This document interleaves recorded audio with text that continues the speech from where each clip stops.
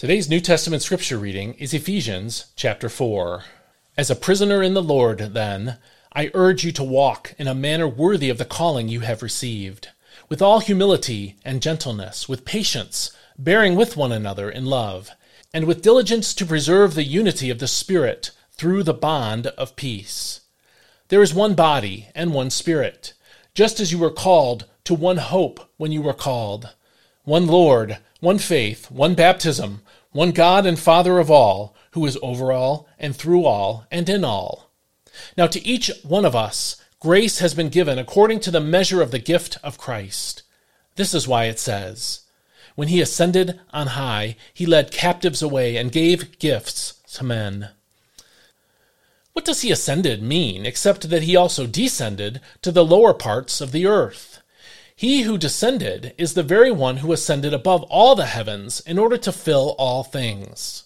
And it was he who gave some to be apostles, some to be prophets, some to be evangelists, and some to be pastors and teachers, to equip the saints for works of ministry, and to build up the body of Christ, until we all reach unity in the faith and in the knowledge of the Son of God, as we mature to the full measure of the stature of Christ. Then we will no longer be infants, tossed about by the waves and carried around by every wind of teaching and by the clever cunning of men in their deceitful scheming. Instead, speaking the truth in love, we will in all things grow up into Christ himself, who is the head. From him the whole body, fitted and held together by every supporting ligament, grows and builds itself up in love through the work of each individual part.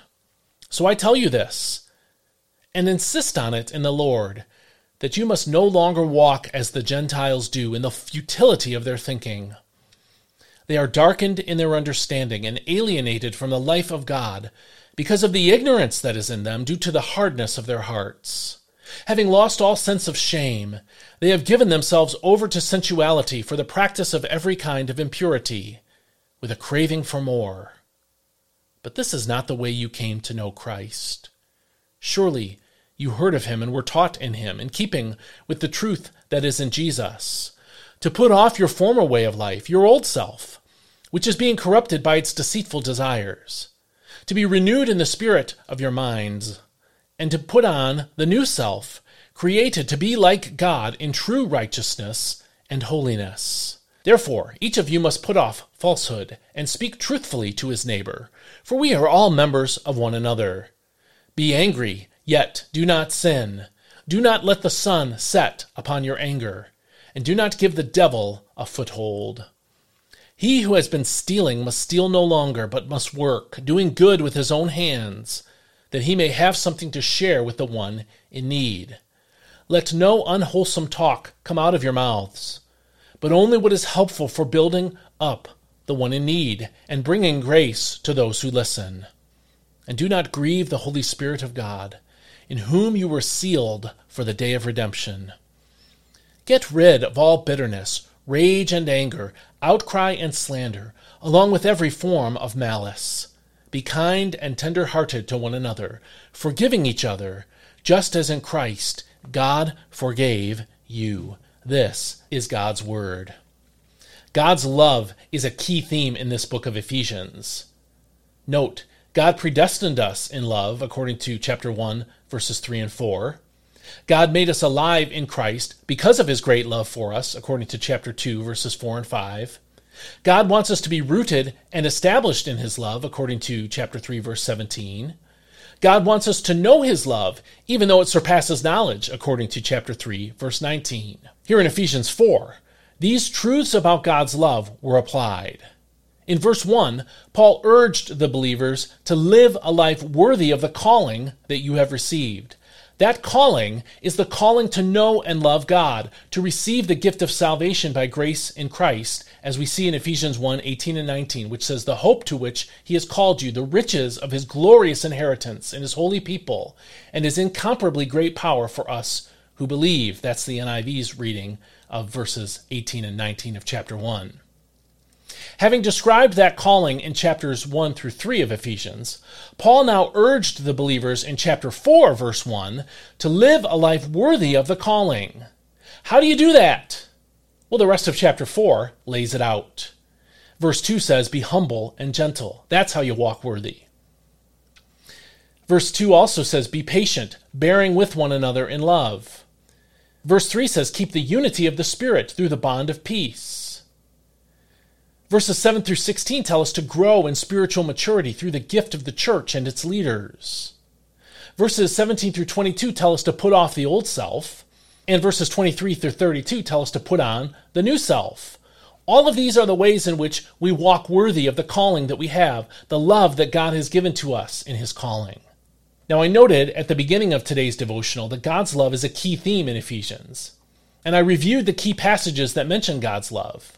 Look now in today's chapter at all the ways love is intertwined with living a life worthy of that calling. Verse 2 says, if we're living a life worthy of that calling, we're going to bear with one another in love. Verse 14 says, we will speak the truth in love. Verse 16 says, the whole body builds itself up in love. A big part of living up to the calling of our salvation is living a life of love. Just as God loved us and called us to faith, now we live out that faith by loving one another in the church. We bear with one another, speak the truth to one another, and build each other up in the body, all in love. In our church, is there someone you find hard to put up with? Verse 2 says to bear with them. Now, don't leave the name in the comments or anything. In our church, is there someone you should speak truth to in love? Verse 14 says you should. Taking on that difficult conversation in a loving way, speaking the truth to that person's good, rather than avoiding the real issue, is how you live according to the loving call God extended to us. In our church, who do you need to build up in love? Who is hurting? Who is missing in our worship gatherings? Who needs to learn some life or ministry skills that you could teach them? Building them up in love is how we live according to God's gracious, loving call in our lives. Just as God loved us when we were unlovely, we should bear with the unlovely in love. Just as God spoke truth to us through the gospel when he loved us, so we should speak the truth in love to others around us. Just as God is building godliness in us, according to verse 24, we should build each other up in godliness because we love God and love his people.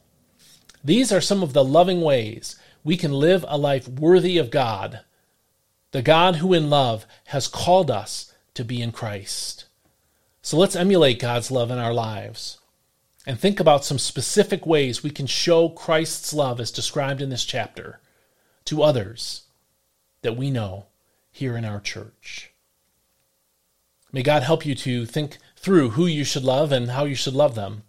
And I'll see you next time. Have a great day.